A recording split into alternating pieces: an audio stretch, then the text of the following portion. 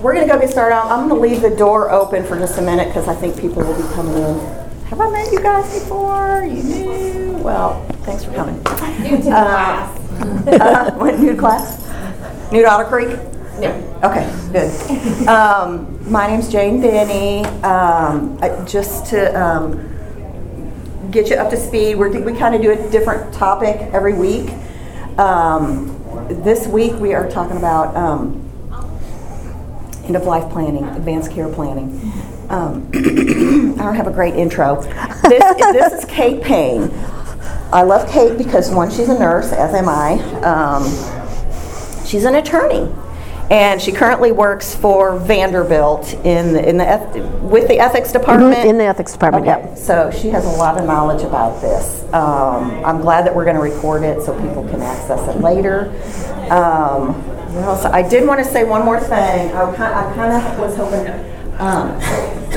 just about this because I'm very excited about this. This woman who wrote this, you can't see this picture very well. She's a firecracker. She came to my monthly meeting last month. She's just moved here from Florida, and she has this Bible study that is basically a 6-week Bible study pulling in the scriptures and the faith aspect of end-of-life advanced care planning. So in some way, I've got to figure out, I want to do this. I had thought about perhaps the last 6 weeks of this class, but I really want to give her more press. I've thought about doing it this summer, maybe doing it more than once, but it just looks wonderful. Even Kate thinks it looks wonderful because she gets a lot of questions about pulling faith. How do you pull faith into those life discussions? So if she pops in late, that's her. But I do want to just kind of give you a heads up about this. Cool. I hope to talk about it more. So I'm going to turn it over to Kate. I'm going to shut the door and thank you so much. Yeah, happy to be here. Now, we have some paper on the back table. There's 2 if you want to pick those up. These are the current forms in Tennessee for advanced care planning. So even if you already have done this, like have a power of attorney or a healthcare document, this is a good sort of place to see if your document says what you want. Tennessee is one of the good states in that they honor documents from all 50 states. So if you've come here from somewhere else, those work for us. Or if you're one of those people that travels a lot and you have documents from Florida and here, that might work too. So these documents have been around really since the 60s, not here in Tennessee, but that's really when they started. And I can remember being a young nurse in Chicago wondering why someone would write down that they wanted to die on a piece of paper. So clearly I misunderstood what these were about. So the actual process is called advanced care planning, where you set your healthcare wishes down on paper. You can do it any way you want in Tennessee, as long as it's witnessed in the way described in the law, or at least notarized. Best way to do that is on one of these forms. And what these forms are the ones that are in every hospital in the state. And so if you fill them out at Vanderbilt, they're good in Tullahoma or Watertown, or wherever you're going, they're good everywhere. So I'm going to start with this one here that's called the Advanced Directive for Health Care. This is the form that has both living will kinds of ideas and power of attorney kinds of ideas, and they combined it into one form back about 2000. They've kind of revamped it a few times. Back about 2005 is when this one came out, because they wanted to make it easy and very portable. So you've got a front page and a back page, and that was the whole point, was to make it very portable. These things are helpful if you have conflict in your family over what people would want. If you don't have anyone to make decisions for you, at least you can tell us what you would want if you're at life's end.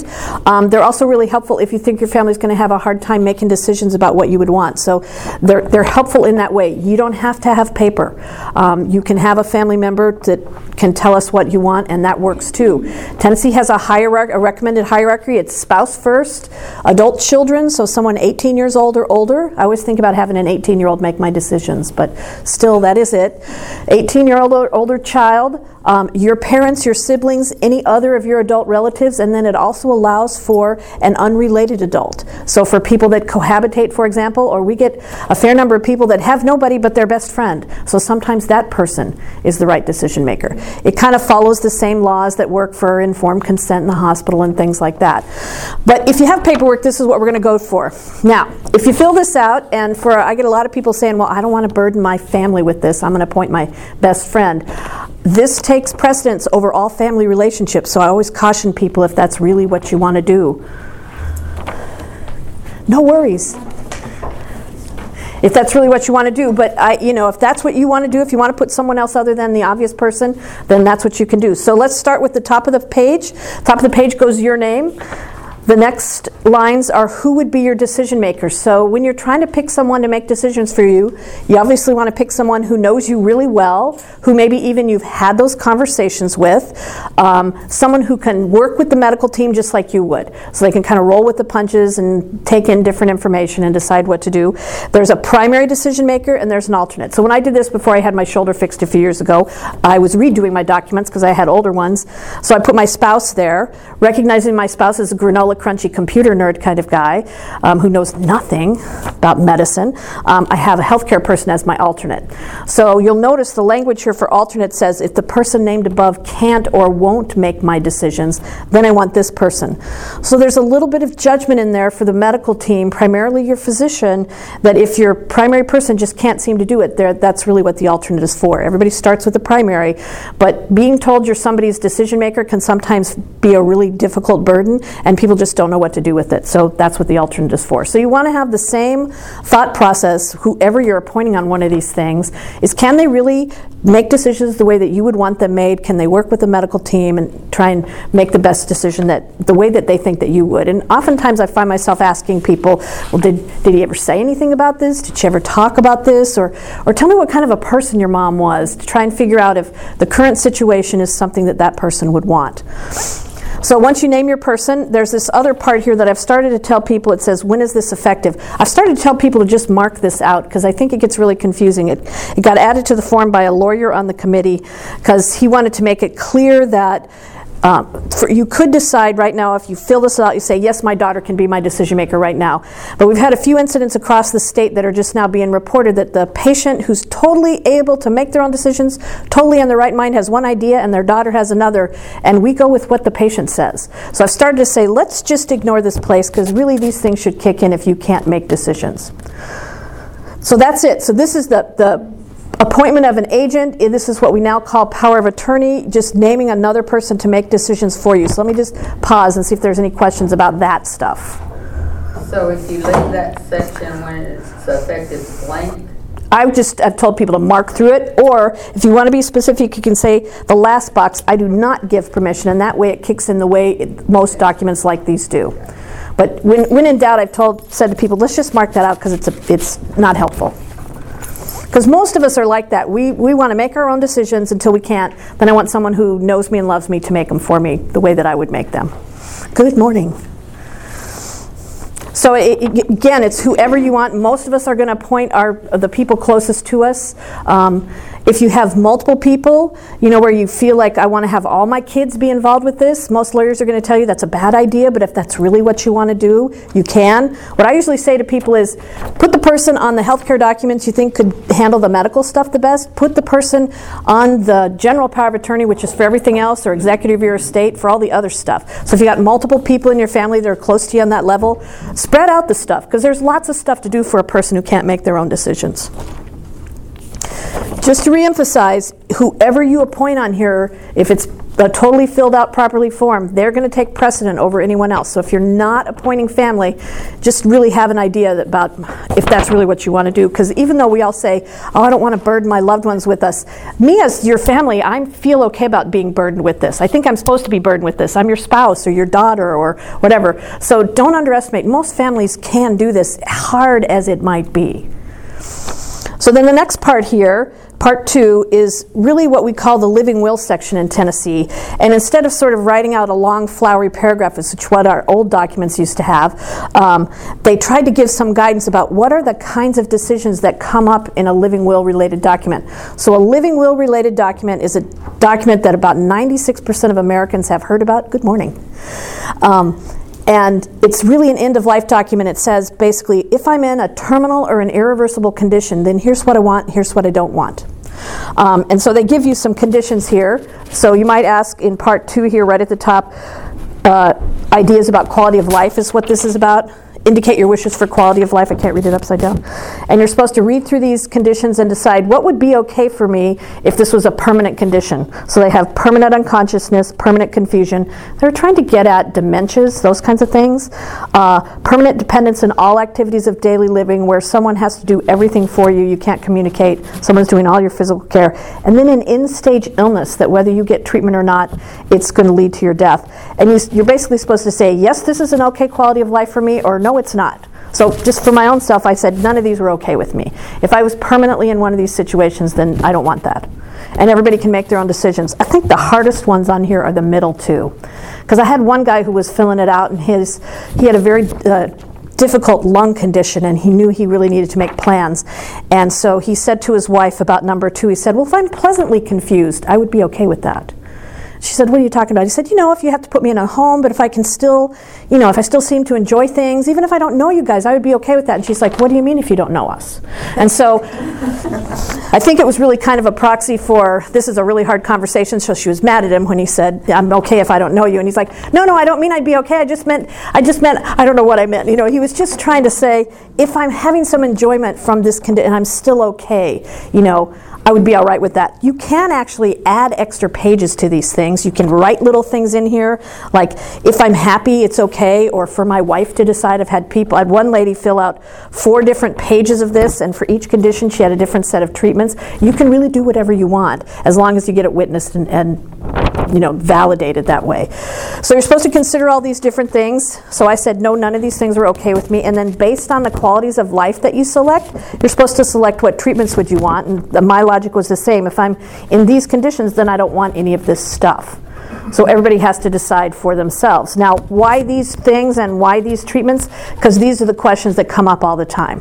When we find patients in these conditions and the family is not sure what they would want, somebody on the treating team is going to ask these questions. Is this a quality of life they would be okay with continuing treatment? And here are the kinds of treatments we would have to do. There's also going to be discussion with the physician about whether or not these treatments are going to offer any benefit to the person. So we've been working on end-of-life care in this country intensely for about 25 years. And it's now where we're okay, we actually say the death word when we're talking to people, and we say, I don't think these things will help, or I think these things might help, so we should try them. So you get to decide what would be okay for you, add extra thinking, but why these things? Because these are the questions that always come up. So let me just pause and see if anybody has questions about this stuff. Or just concerns is maybe the other way to think about it. The default position in America is you don't have this, we just do everything to you unless it's clear that none of this is going to help. But so this is an opportunity to say, I want this, I don't want this, or I want to try it. Most important thing about this is having the conversation with your loved ones and with your physician or nurse practitioner, whoever does your primary care. Janie? You said that a couple of times. Yeah. Your physician. Yep. Your physician. Many of us don't I know. of my physician anymore, Yeah. especially once you get into the hospital system. Yeah. So what I've started to say to people is the physician doing your treatment. So if it's your surgeon or you've got a hospitalist, medicine doctor assigned in the hospital, that's the person to say, I have one of these documents, or I have really specific wishes. So it requires you or your family member to really ask those questions. So in addition to filling this out, everybody should also have a person that can advocate for you, because the biggest thing sometimes is not finding these things or not liking them, or you need someone who's going to do that, and you don't have someone who knows you, and this is more and more common. Yeah, they're not going to know you. Once you get in that system, so you need an advocate. they don't know you. Yeah. And usually our advocate's going to be your first person you've appointed, but sometimes I've also started to tell people, if you fill these things out, you get them all done, leave a copy in your glove compartment in the car that everybody knows that's where it is. Or give copies to all of your friends who might not necessarily be decision makers, but they would come to the hospital to visit, so that someone can put it there. You bring it to us, we're going to scan it into the medical record, so it's going to be there. So if you've been hospitalized anywhere in Tennessee for the last few years, it's probably scanned into their electronic medical record, and you can just ask, is there still this in there? It's from 2015. It should still be in there. And we're finding that. Yes, ma'am. I ran into a problem that I didn't realize. My father's in a skilled care facility, and he needed to be sent out to the hospital. Yeah. And I assumed that this Stuff would go with them. Mm. But when the guy says, now look, and this is when we'd already found, Dad was alert, I wouldn't want anything done anyway. He says, but if you wanted a DNR, we couldn't do it. Really? Because they didn't have the right papers. So we're going to come back to that question. Because nursing, the skilled care did not have what they should have sent for DNR. Yeah. He says we would have had to go ahead and do it. Yeah, I'm going to come back. I'm going to come back to this idea. Yeah. And I'm going to come back to this idea because you guys picked up the other paper for that, and we're going to go over that one too. Well, I was just going to say that kind of tags back on what you were going to say. My brother is a paramedic and firefighter here in Metro Nashville. Yeah. And my parents live in Nashville, and but their health care is in the hospital in Sumner County. Yeah. So my brother said, Sumner Regional? yes. Yeah. So my brother said that if we call, and actually his base would respond to my parents' house. He lives next, anyway. So it would be him if he had to respond. But he said we would have to do, If you don't have that. hand us the DNR Right. as we walk in the door. Right. We're going to do it. So we're going to come back to this idea. So you guys hold this thought. So that's Also, perfect. let me say this. They cannot transport her across county lines to her hospital and doctors. Not if something happens So here. we can't call 911 and get her, we're going to have to take her to a metro hospital. Yeah. Which is And if you remember what Dr. Benny said last week, providers don't talk to one another. They really don't. So making sure Yeah. your doctor has it, Yeah, probably not. which is why I said you need a person or persons who have your stuff, and we'll come back to the DNR question. The other thing about this is this thing, even if you say here, well, if I'm in any of these conditions, I would not want CPR, that is not enough to have a DNR order. That just tells me about your wishes, so we're going to come back to that. But these are great points. It's just paperwork in the end. That's why you need a person who can help interpret if there's something that just isn't quite right. On a flash drive and you carry it with you? Which is a great point. So Xerox copies or copies that you could download and print are just as legit. Yeah, so that'd be perfect. You just carry it in. There's a few places around the country and a few companies that have apps and stuff that you can upload your stuff, which is great if you then have access to something to download it, which you could in the Patient Resource Center, or hand it to the nurse and they can put it in and print it out. Yeah. So at least copies work. Good for you guys. Who thought of that? Flash drive. Yeah. Easy portable on your key ring. Yeah. Okay, so that's a basic thing. So Tennessee decided you don't have to use this form. The biggest complaint about this form is it's kind of confusing, and what if I'm not in one of these conditions? Well, you can add your own stuff to this. So if it doesn't speak for you, or if you'd rather have it created by an attorney in a different form, any format will work. There's a very lovely document out of Florida called 5 Wishes, which is a little more narrative. It gives you more room to write your sort of thoughts and feelings, which can give your treating team a little bit more information about what you might think about something, so you can do that. The National Right to Life Society has a nice document on their website, which also has a little more narrative room. So in other words, because Tennessee doesn't mandate a form, you can kind of do whatever you want to speak your wishes so that you would know. We use this one in the hospital because it's quicker. So if you've never filled one of these out, you've come in with chest pain, you find you have to go to the operating room, and you want to do this, you've been meaning to do this, it's really easy to fill this one out. Which maybe that's bad, but this is pretty common across the states.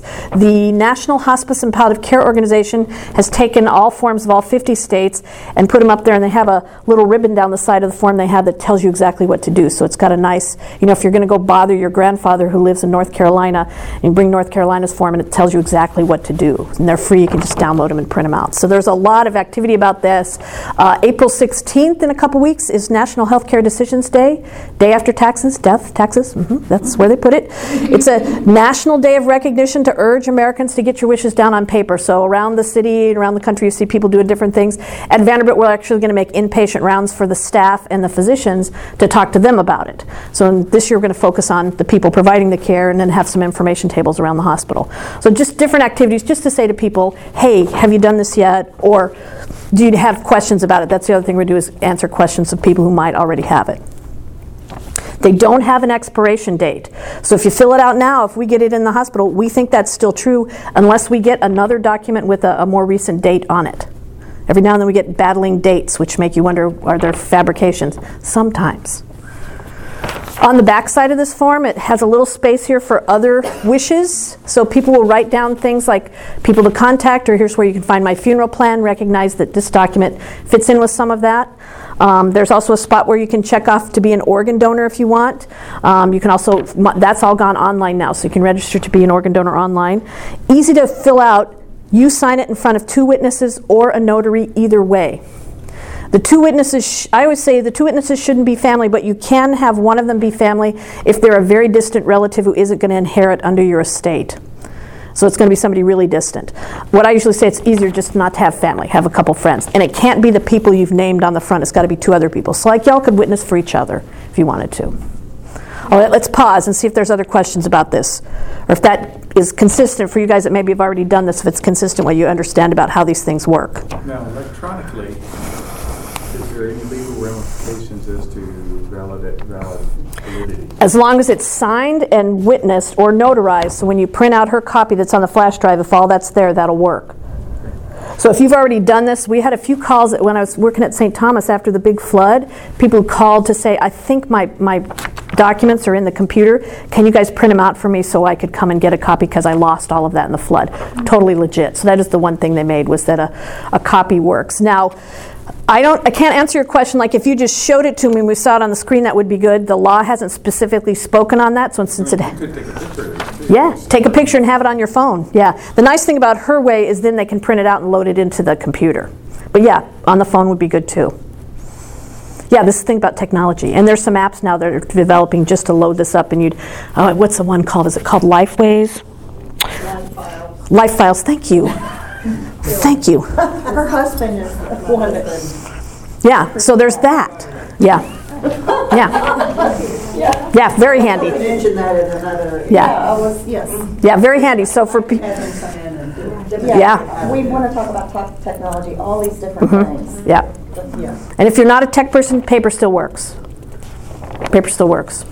Let's see what else I'm going to tell you about these. I think that's everything. Questions? Other questions? Concerns? I will give a statement such Yes. as every day. Yeah. If you're coming in for surgery, bring it with you. Yes. Do not expect to have a 30-minute conversation with me about this if you're having a breast biopsy. Yeah. If you're having major heart surgery, we may have this conversation. Because I had a 28-year-old brought that in the other day, having literally a breast biopsy. And she wanted to have a 30-minute conversation of all the possibilities that may occur during surgery. And that's why I said, you need to bring your spouse in, we're gonna have a talk. Yeah. Now, if you're coming in for heart surgery, coming in for cancer surgery, that's a whole Nother animal. Yeah. Yeah. Yeah, part of that is understanding Yeah. what's going on, and because I guarantee the nurses who have to put this in the computer will not want to have a 30-minute conversation with you about this. They're happy to scan this in. Yeah. In fact, that's one of the things on their, on everyone's workflow is this. Does the patient have a directive? If they do we have a copy? Can we scan it in?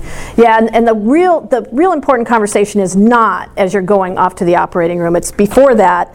The real conversation with your anesthesiologist should be about, what should I worry about and how will I be afterwards? What can I expect? That kind of stuff. Same with your surgeon. These things are really meant for when all things go wrong, is really how I think about them. Because day-to-day medical care, they don't really apply. It's you don't wake up from anesthesia and then your loved one has to figure out what to do. Or your mama has a giant stroke and can't speak anymore, can't feed herself, can't swallow. What do you do? That's what these things are really for. And they really come after a long line of court cases with families saying, my loved one would not want to live like this, and hospitals and doctors feeling like they couldn't stop because it would be wrongful death. So it took decades of case law all the way up to the U.S. Supreme Court to say, actually, we have the right as American citizens to refuse any life-sustaining treatment, even if I might think it's stupid as a provider, as long as you're in your right mind. And the best way to do that is to write it down. If you have specific ideas about the future and you would say, I do not want that, then write it down. Different for kids, this is for adults. So you have to be 18 years old or older to fill one of these things out, and you have to be in your right mind. So if your mom is already demented and you say, I need to get a power of attorney for mom, she's not going to be able to do it if she's not in her right mind. You're going to have to take a different pathway, probably get a court-appointed guardian if you need legal help. For medical care, families can pretty much be the decision makers for their loved ones. It gets more complicated with adults, but for day-to-day stuff, that still is the system that we use. Okay. Other questions? All right, let's look at this other document because this will bring up some other questions. So this one, it's called a physician's order for scope of treatment. This is also called a universal do not resuscitate order because it applies anywhere you take it. So it's a hybrid between a medical directive and a physician's order where you fill it out in advance of something and the physician signs it. Physician signs it, you sign it, and then it travels around with you. So for people that say are going from the hospital to home on hospice and they're going to go in an ambulance to home, this speaks to the paramedics, first responders, what to do if something happens. Same thing with patient home on hospice. This is what we fill out for them when the patient and family have decided they don't want to do that. Or for you guys with loved ones in nursing facilities, you've decided you don't want to do this. This is what you need. And this thing travels around with the patient. Now the biggest thing is you have to get the physician to sign it to make it work, but if you sign it here, it's good anywhere in the state. So at the top is the patient's name. When we're in a facility, we sometimes put one of their little sticky identifier labels there. Ours print out in our system at Vanderbilt, and it automatically populates stuff, so we print it out of the system for the patient. And then you decide whether or not you want CPR, yes or no, and then how aggressive treatment should be, everything from comfort measures, where we're just focusing on comfort, to full court press, then artificially administered food and fluids, and then who'd you talk it over with? So we indicate that it was the power of attorney or the patient themselves, and then the physician signs it, and then the patient signs it. And then I give people a pile of copies and have them take it around with them. Or like for you guys, we give you a copy, and this would be one to add if that's a thing your loved one wants to your flash drive. This is a very specific tool. It's really, the default position is to do everything. So if you fall out in here right now, we're going to call 911 and we're going to start CPR. If you've made a decision with a physician where they said, I don't really think this is going to help, I think we're just going to prolong suffering, this is the tool that you need. It speaks to first responders, and I could tell you a million stories of someone who said, you know, my next door neighbor came to sit with my mama who was home on hospice at my house, and she panicked when mom started breathing funny and called 911, and they had to do everything. So there's nothing for paramedics that says, I don't know, what do you think? Should we resuscitate or not? If the patient's down, then this is what we do. So if there's a plan that you don't want to do that, you must have this thing. The default is do everything. So the nursing facility should have access to this. Yeah. Is it true, in my mind, I've got to keep, every adult over 18 should have this, and it's for that you don't wake up from anesthesia. Right. You have the stroke. And it's for if you've ever said, and you've said, if something like that ever happens to me, I don't want to just linger on machines because I can. It's really for that kind of a thing. This one, however, the post is really, I am in the stage of end of life. And I recognize that. And I don't. Physician recognizes And I don't that. want you to restart things. I don't. Right. Perfect. That's really. That's how they relate to each other. Factor. Right. Every adult over 18 should have this conversation. And if you do nothing else, you know, sometimes that middle part of the advanced directive is hard to think about. If you do nothing else, you should have a decision maker. At a minimum, someone who would be able to have this kind of conversation with someone like me or someone like Dr. Benny, someone who would be able to do that. So even if you didn't fill out part 2 of Right. the advanced directive, just making that proxy, the agent, that top section of your advanced Is super helpful. is helpful. Yeah. Even if you don't do the rest of it, Yeah. because you have to have the You have to sign on the it, back. yeah. And if you're not going to fill out the part 2, then I usually tell people just put a diagonal line through it, and that just tells us when we get it in the hospital, you didn't fill that part out, you just appointed an agent, totally fine. At the same token, if you don't have someone for agent, but you want to be clear about what you want, if I'm in a coma, you just fill out part 2, that also works. That's really the genius and the great thing about this. Living wills, you know, I think we have one. It's 30, 50, Yeah, it's a lot of pages. Lawyers got involved. I'm It's sorry. Very, very lengthy. What doctor? Nobody's going to send me that thing. But then also there was the medical treatments that I want and the decision maker that I want. Yeah. all on one piece of paper. And again, if you don't think that, if you can't do it on one, you can make multiple copies of that part 2 and fill it out different, like the one lady I got. For permanent unconsciousness, she had her ways for the treatments. For dementia, she had another set. And so she had, and they were all stapled together, they were all witnessed, they were all notarized, and she brought the whole thing in. That works too. So clearly she was organized. That's Yeah. great. Yeah, But this is other very post specific. is really specific for, I've talked And to it's my the direct doctor, answer I'm to your at the end of question. life, And You've decided, there's been a decision that you don't think resuscitation is appropriate either for yourself or your loved one. It's the exact question she asked. Question, yeah, okay. If one of these is not filled out. Yeah. And there's not, an immediate family agrees, are the doctors, and but nothing's ever filled out. Right. Are the doctors bound still to do what the family agrees? So if we don't have paperwork, medical decisions, and you can back me up on this, medical decisions are made really in two ways. One is, really the big one is, what is appropriate for this person and their illness or injury before me? If I don't know, then we try lots of stuff. If I do know, then they do the things that should be, including not doing something if it's not going to offer any benefit. So I guess my question is, say my brother and I agree Yeah. that, but the doctor's thinking, I can't give up. Doctors are famous for keeping on going. Yeah. You get to decide. So You're going to need a new doctor. Yeah. Without this, say this is not. Yeah, you don't need paperwork to make this work. Okay, so verbally. Yeah. People can say those Right. words. As long as the two of you guys agree. Yep. As long as everybody agrees. Because my conversation will be. Yep. Who else in the family Knows. knows and is a first degree relative who's close to this person? Right. Are we gonna have, because the Doesn't like me sitting on it. Okay, it's happy. She was going to sign him up for chemotherapy trials on the internet and all this stuff. And that neurosurgeon was just very clear about what to do. So he just took the lead and said, this is what we're doing, this is what we're not doing. Because it doesn't make any sense. So there's that. But it doesn't make it easy. So I think sometimes we're looking for what's easy. It's not easy. So if your family's disagreeing, it's not going to be easy. So if you know what's right for your mama, and you guys have had this conversation 1,000 times, or your brother, then there's a risk involved. I wish it was easy. It's not. Because a lot of it you get guilt because I haven't been as close to mama as I should have been. For my sister, I think she was a rotten kid when we were younger, so she was trying to make up for that, which is our task as we grow up and get wisdom. And she wasn't going to be able to do that.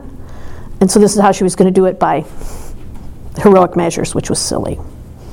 So it's really hard. There's nobody that tells us how to do this. And so when you're actually faced with, this is the only life we know. I don't care how much faith you have. It's the only one we know. And so here we come from the medical establishment saying, you got limited time. It's really hard. It's just really hard. This stuff is actually supposed to make it easier so you can do it and put it away and get on with whatever time you got left and whatever you got to do, and you've made decisions about what you want and what you don't want. The harder thing is the case that you guys have brought up with the guilty relative or a healthcare provider who they're having a hard time with this. Now, that's where you need an advocate. So there are mechanisms in every hospital that I can think of. There's usually a person, like an administrator on call, or a committee, often the ethics committee. In the larger hospitals like Vanderbilt, you have people like me that's our actual job, to come and help solve problems. We also have a group called Patient Affairs, which are like patient advocates. So everybody's got something like that to help you answer these questions. And there's a mechanism to say, this was my brother's wish. We had this conversation 1,000 times. This is what I want. And this physician is telling me, no, I want another physician. Which is also really hard to do, but you can do it. There's a mechanism to kind of help adjudicate that. Not everybody agrees with this stuff.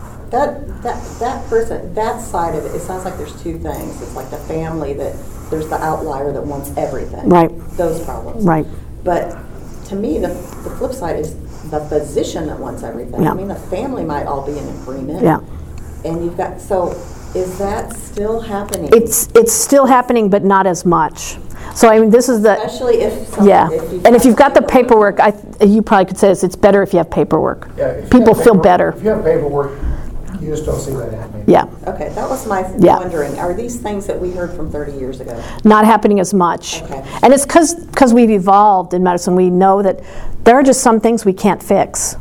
And now we actually talk about it and help people plan for the fact that time may be limited. As much as I am into this or whatever, that I go to symposiums, I read the books, I see the documentaries, there's still, especially once you get into that ICU situation, that it's like they're gonna do Yeah. everything. So you really need an advocate who can help you ask for, explain to me why we're doing this. So there's nothing that says if once we get your loved one on life support, they have to be on there for a week before we will take them off. There's no rules about that. There's nothing that says how high tech it is or how low tech or how long you've been on it or not.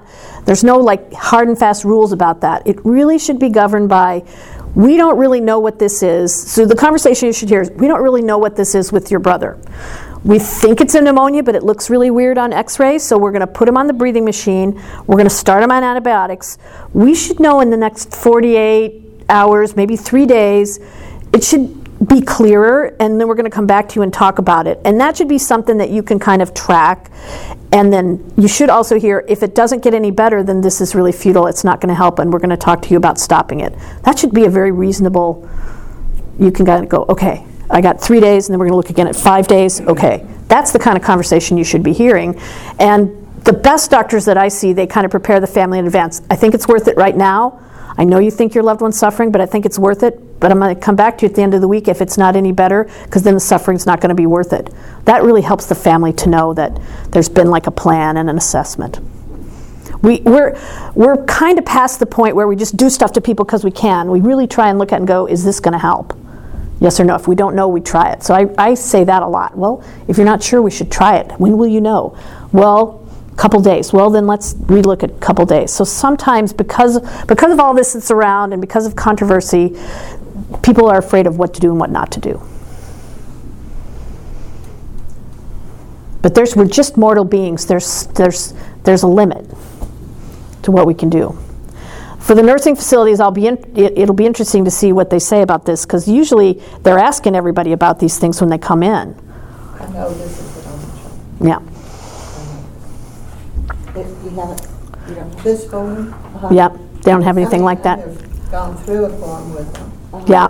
but I like the idea that it says transfer or discharge. Right. I don't think they have a transfer or discharge. Yeah. And it's really around what can be managed wherever the patient is and what can't. And so it has instructions to the reader to say, if this can be managed here at the nursing facility, I just want to stay there, is really what that translates into. But the EMT looked at what he got printed off for him to go to the hospital. This is what you have here. I couldn't do it. Yeah, it doesn't help. Yeah. again with the 30-page living will. I mean, Yeah, not everybody likes these things. I just read actually last night in this, The Art of Dying Well. It's a brand new book come out, talking about all the same things. It's that 96% of the adult population has heard of the living will. Yep. Which is good, I guess. But Yeah. unfortunately, it's like old language. Yeah. It's very fuzzy and it's Which is very why we changed void and ours. heavy. Yeah. So this one page, really, I'm calling it one page. Yeah. No, it's really two. It's front and back. Is Yeah, this one. just so important. So it It's takes easy the to place read. off. It really does take So if you- the place Don't have of to a worry about the living living will. will. If Don't you- have to have yeah. a lawyer. Don't have No. to have that huge document that you put in your safety deposit box. Don't have to have it. But if you have it and you like it, and this is a good thing to look at the ideas that are in here and look at what you have and say, okay, this still works for me, then that's fine. And then this is just information. At the Heritage, you fill out something like this. They give you a little plastic thing with a magnetic strip. Put it on your refrigerator. Yeah. I usually tell people you should have copies of these things, your medication list, and then in a big Ziploc bag so you can take all the pill bottles and just shove them all in there in case your medication list isn't up to date, and bring it with you. So you should have that somewhere, like in the kitchen cupboard right there, and somebody knows where it is and can grab it. Because these things really don't kick in until after this one, the Advanced Care Directive, doesn't kick in until you actually get to the hospital and they can assess you. This one is different. This speaks to first responders, so if you've made that decision not to have resuscitation, you need this thing to speak to first responders. Right there, not in your Yep. safety deposit box, Yep. not in a folder at the nurse's desk, whatever. It's got to be right Yeah, there. I usually tell people, and nursing homes don't do resuscitation, they call 911. Yeah. So I usually tell people, I give people a pile of these. I usually say, put one at the bedside, put one on your door. In Arizona, they actually have a container that goes in the refrigerator so that one paramedic goes to the patient and one paramedic goes to the fridge to see what's on the orders. We don't do that here. So I've just said, put one up at the bedside, put one on the headboard, to speak to first responders. They know what this is, but they're right to say it's got to be properly filled out, be really clear about what you're supposed to do, and then it's got to be signed. And it has a spot here to have a nurse practitioner or a non-physician sign it. They only do that when the patient's moving. So if your loved one had to move from the nursing facility to the hospital, then they would sign it if they couldn't get the physician. So somebody's got to sign this. I was adamant that I got this on some piece of paper. Yeah. I worked in a facility, and they hired me really to get their stuff in order, and I'm a detail person. I love doing it, but and yeah, it's a facility. The first thing you do is sign that paperwork and get it in your record where I was working. You don't know how many of them I was like, they had page 1, not page 2. They had page 2, not page 1, or they're, I was just like, yeah, it's to make it easier. Oh my gosh. And right next door was the beauty salon. While I was there one day, the nurses came running in. Oh my gosh, where's her notebook? Let me pull it out. Let me flip through the page. The lady had gone down in the beauty salon, and they were trying to find out, is she a DNR or not? We don't know what to do. And I was like, trust me, you be an advocate for your person, because. What other questions do y'all have, or concerns? It's always difficult stuff. I like what you have over here, because this is this advanced directive, permanent confusion, permanent, that was not on there. No, they've changed it. It was recently, I need to. It was revised, yeah. It was about 20, I think 2005 is when, 2006 is when this form came out. And they used pieces from another form to try and give people more ideas about what are we talking about. So even if you're the person who just did the agent part, this is still helpful to know what it is we're talking about and what your wishes are about certain ways that we can be in life. My dad, when he first got diagnosed with his brain tumor, he's like, well, I'd be okay if I can still have chocolate ice cream and watch football. Crack me up. So he's telling you a quality of life kind of statement about we all think we're going to live forever, but I have my ideas about even if I'm bedbound, if I could do these things, it would be bearable. That's what that's for. But it's also that somebody's going to ask that question. When a patient comes in unable to make decisions or doesn't wake up from anesthesia because they just had a reaction to it, as happens, what is the percentage of that? It's rare. 1 in 100,000. Yeah, and they just don't wake up. And nothing's wrong, they just didn't wake up, had a reaction. And nobody ever tells us what to do. This gives you an idea of what would be okay. I came in a little late, and I'm sure you said how you just go to your computer and print these off, but where? So this lives on the Department of Health's website. If you just Google Advanced Directives Tennessee, it'll take you there. For a better version, the National Hospice and Palliative Care Organization has this form, and then down the side they put an instruction column.